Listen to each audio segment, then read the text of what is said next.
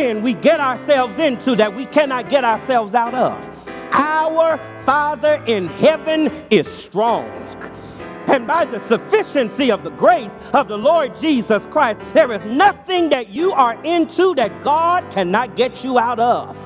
Pray that God would remove from your life any sinfulness that would block your pursuit of godliness. Today on the Songtime broadcast, we're continuing our series, A Proverb a Day in May, as we're listening to this message from H.B. Charles Jr., talking about how to pray in such a way that helps us to grow in conformity to Christ. A great message, don't miss it. But first, we're continuing on in our series as we're looking at Christian doctrine and understanding the foundations of our faith. We'll be joined once again by Nick Tucker as we're talking about the power of God and His omnipotence. The many voices are coming together for that one message. I'm your host, Adam Miller. You're listening to Songtime Radio.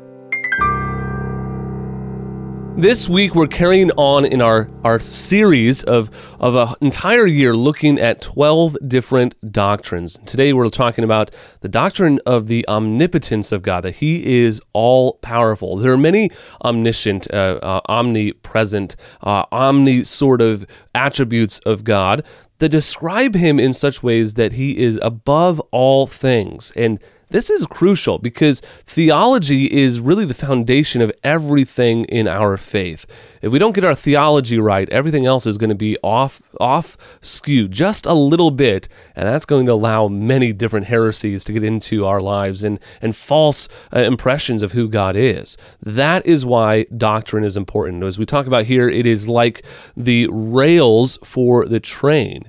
We need those rails to keep us on track so that we can continue to move forward. We're living in a world that wants to reject all of that. They want to have this free-form sort of theology where you can sort of add and choose all of these different elements that you like.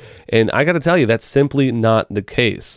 Well, our guest today is Nick Tucker, and he's written a book called 12 Things God Can't Do and How They Can Help You Sleep at Night. And we're talking about these doctrines. And Nick, I think this is really, really important to understand that we're living in a world where a lot of books that are being published are not teaching things that are actually true. We need theology because we need to make sure that what we believe in is grounded in the truth of God's Word.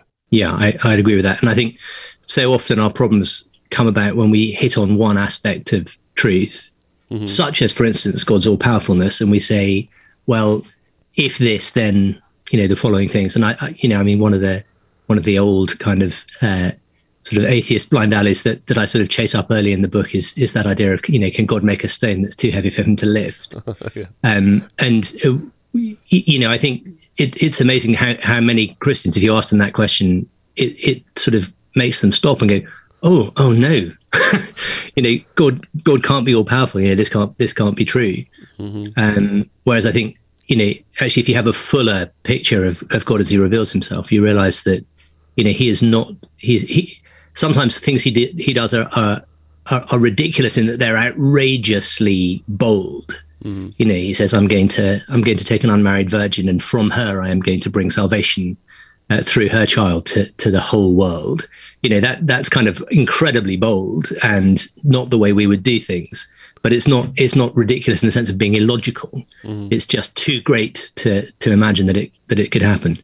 So the fact that God is always perfectly self-consistent, that He doesn't change His mind. He doesn't have good days and bad days. All those sorts of things that we might project onto Him. If we're starting from below and we're thinking, what might God be like? We think, well, let's think of a person, and what's that person like, and how, what's a really good kind of person? And we'll think that God is like that, or a great thing within the creation. And that obviously produces terrible, terrible errors. But I think the same thing is if we start with one aspect of God's transcendence and try and sort of build everything on one thing that we know to be true, we end up with very similar problems that, the old medieval debates about whether if I don't think they put it in exactly these terms, but, whether if God decided tomorrow that torturing kittens was a good thing, would it be a good thing?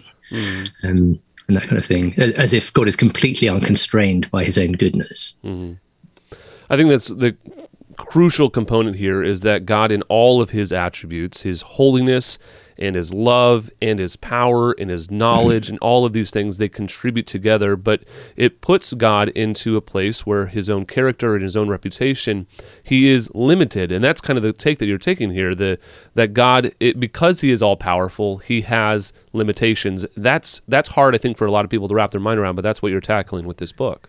Yeah, I think that's right. I think it's this idea that, limitations sounds like a kind of dangerous word, doesn't it? And I think it's limitations in the sense that he cannot not be good. Mm-hmm.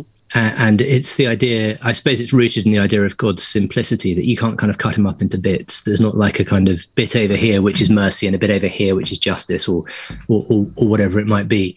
But rather that God is himself indivisibly and perfectly for eternity. That in that he's limited in that sense, and that he can't be other than he is. Mm-hmm. And that does mean that he's totally dependable, rather than, if he had radical freedom, he might decide that torturing kittens was good tomorrow, and we'd have to agree that it's good because he's God. But thankfully, the God who can only be good is better than the God who can be anything. Yeah. And that's sort of the pantheon of like Greek gods or secular gods, mm-hmm. where their moods change, or they can be bought, they can be purchased in some way. Our God is far above that. He's not someone that was created in the imagination. He is the one who created us. Yeah, absolutely. In a sense, he's too good for us to have made him up. Mm. Yeah, and all of these attributes that we're talking about, God's holiness, God's love, his sovereignty, his power, even his knowledge, those are the ways in which he has that he operates by his own principles. I think that's probably a better way of putting it, isn't it? Yeah, that's right. They're an expression of who he is. So that God is entirely unconstrained by anything other than himself. Yeah, but he can never be anything other than him. Mm-hmm. I like that point. He's completely unrestrained by anything other than himself. Expound on that, because that's really at the core of what you're talking about here. Yeah. So God isn't bound by anything in the creation. He's entirely transcendent in that sense. So it's not as though there's a standard of goodness outside of God that he conforms to. Goodness is goodness because it is what he is like, and so. He is the measure of all things, and is perfectly consistent with his own good character. We've been talking with Nick Tucker. He's the author of a book called 12 Things God Can't Do and How They Can Help You Sleep at Night. It's a great resource, and really hidden behind this amazing title, by the way, is a powerful message to the omnipotence of God, a reminder that he really is as powerful as he says he is. And the only thing that is restraining God is his own nature, his own attributes, his own character. That is what is so important about this book, and the richness and the winsomeness and how it teaches theology. It's a part of this whole series all year long. All 12 months, we're going to take 1 week out of our month to talk about doctrine, and this one is a great series. We've been really challenging you this year to get into theology, and we still have some copies of Paul David Tripp's book, Do You Believe? 12 Historic Doctrines to Change Your Everyday Life. These resources are designed to help you grow in that foundation of our Christian faith. So again, if you want to find out information about Nick Tucker, his book, or Paul David Tripp's book, please give us a call, 508-362-7070. That's 508-362-7070. Well, today we're continuing our series, A Proverb a Day in May. So where do we go from here? Today's the last day. What are we going to do? Well, we're going to break down this message all week long, so there's still a few days left. We can call the rest of this week May. Can you do that? I don't know. Maybe not. But maybe you're ready to move on to June. But we have a full week of this great message from H.B. Charles Jr. talking about the prayer of Agar and how we can pray with a biblical wisdom and insight into what truly matters in this life. Are your prayers a reflection of your faith, or are they a reflection of your kingdom here on earth? Here's a great message from H.B. Charles Jr. in our continuing series, A Proverb a Day in May. 2 requests here. On one hand, if I may summarize his words here, on one hand, Agar prays that God would remove from his life anything that would block his pursuit of godliness. Again, here in the text, he says two things. Verse 7, I ask of you, deny them not to me before I die. And then in verse 8, he makes his first request. Remove far from me falsehood and lying. This first petition reminds us that a commitment to truth is essential for the development of a godly life. Jesus says in John 8, verses 31 and 32, if you continue in my word, you are truly my disciples, and you will know the truth, and the truth shall set you free. Later in John 17, verse 17, Jesus prays for his disciples, sanctify them by the truth. Your word is the truth. I repeat, a godly life requires a commitment to the truth. And this is where Agur begins his prayer. He asks God to remove far from him falsehood and lying. It's a twofold concern. He first asks God to help him deal with falsehood, that which is empty, it's meaningless, worthless speech. It's the same word used in Exodus 20, verse 7, where we are commanded not to take the name of the Lord your God in vain. Here, when he speaks against falsehood, he is speaking of deceitful speech that says what one does not mean in order to take advantage of another person. He is concerned here about deceitful speech. Deceit is mentioned in 1 Peter 2 and 1, listed there as one of the things we must lay aside or strip off if we're going to develop an appetite, a healthy appetite for the Word of God and grow up to spiritual maturity.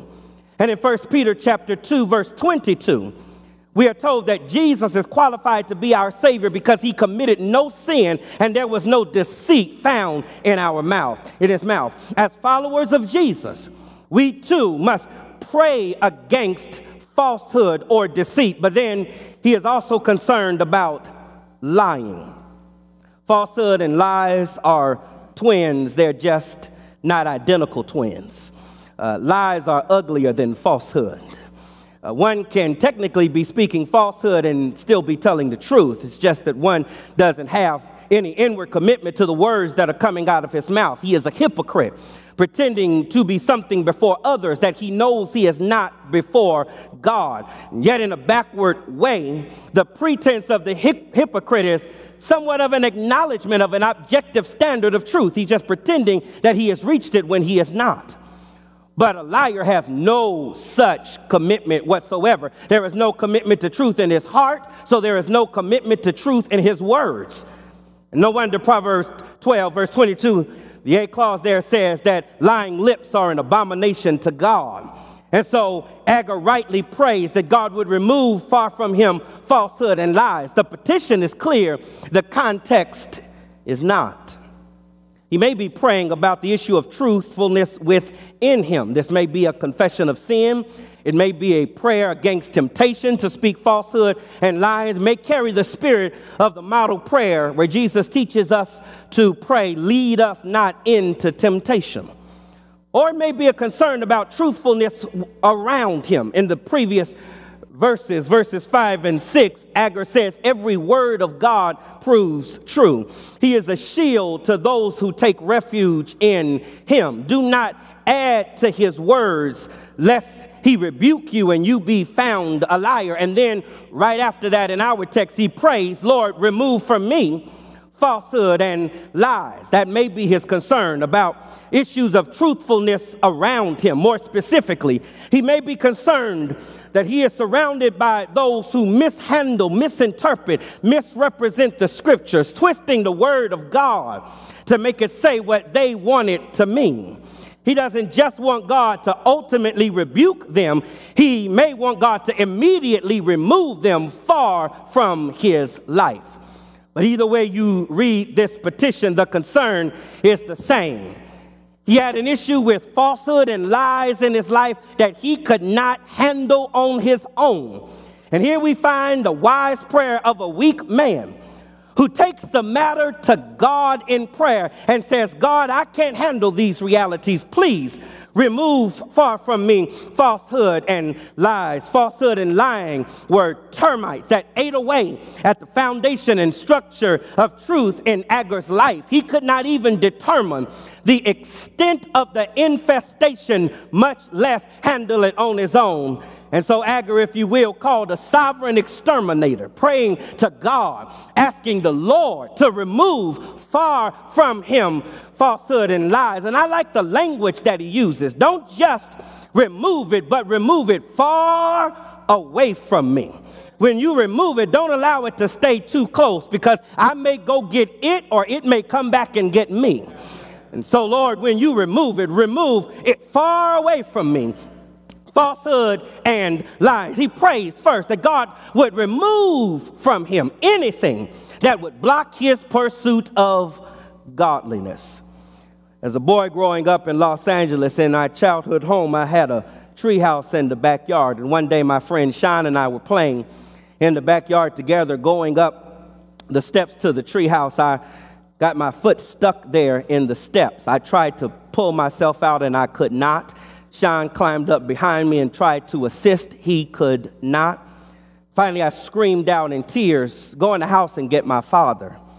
He did, and my father came out, and I remember my father climbing up to me, and he didn't try to pull me out. He began to break the steps and took me in his arm and carefully brought me back down. And when he checked on me to see if I was okay, he went back in the house, and Sean and I resumed our playing. But when there was a pause in the action, I looked up and Sean was just staring at me, and I asked what the matter was, and Sean just simply said, "Man, your daddy is strong." And that's really what I'm trying to say to you in this first petition, that there are things that in sin we get ourselves into that we cannot get ourselves out of. Loved ones and friends cannot get us out of. But I have good news today. Our Father in heaven is strong. And by the sufficiency of the grace of the Lord Jesus Christ, there is nothing that you are into that God cannot get you out of. Pray that God would remove from your life any attitude, any way of perspective on life, any sinfulness that would block your pursuit of godliness. Today's proverb of the day in May is Proverbs 31. Now, you see how beautiful this all comes together? There's 31 chapters in the book of Proverbs. There's 31 days in May. It really is a great opportunity to delve into this wisdom literature, and hopefully a challenge for you. You can do this all year long. Continue in the book of Proverbs, and you might not be able to double up every month. There's 30 days, 28 days, or 29 days, but you'll always be in the book of Proverbs as a resource for your heart and your soul. And obviously, Proverbs 31 is a great capstone, isn't it? As mother writing to a son to choose a wife wisely, to hold his character wisely. And this is really about what we've been talking about all month long. Our theme verse has been Proverbs 22:6. To train up a child in the way he should go, even when he is old, he will not depart from it. So I would say today's proverb of the day in May is Proverbs 31:28 and 29. Her children rise up and call her blessed. Her husband also, and he praises her. Many women have done excellently, but you surpass them all. Ultimately, that is the joy of training up a child. When they are old, they don't depart from their faith. In fact, that faith is built into their lives in such a way that they rise up and give thanks for their mother, for the faithfulness that she has been pouring into their lives.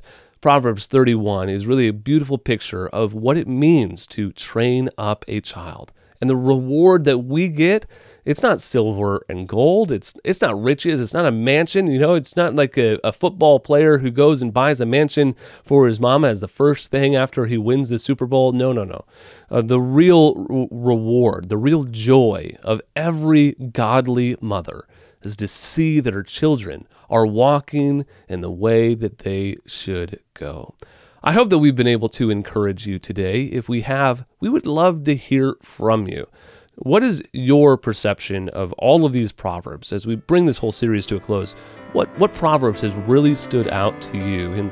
And which of those Proverbs are you still meditating on even now? I hope that we've been able to encourage you, and I hope that we'll hear from you. Let us know by writing to us at Songtime Radio, P.O. Box 100, Barnstable, Massachusetts, 02630, or give us a call, 508-362-7070. It's 508-362-7070. You can also head over to our website at songtime.com or look us up on social media. Don't forget to tune in again tomorrow. We'll continue our study with H.B. Charles Jr. as we're looking at these Proverbs a day in May and what they ultimately teach us about our prayer life and what we ought to be concerned about when we pray with wisdom. God has everything under control. I learned that first as a little boy from Sister Geraldine DeCoyne, who was over the children's choir in the church I grew up in, and she taught us to sing, "He's got the whole world in his hands." On behalf of everyone here at Songtime and our late founder, Dr. John DeBrine, who has always encouraged you to grow in grace so that you won't groan in disgrace, we want to thank you for listening. From Cape Cod, I'm Adam Miller with our theme verse, Proverbs 22:6. Train up a child in the way he should go. Even when he is old, he will not depart from it.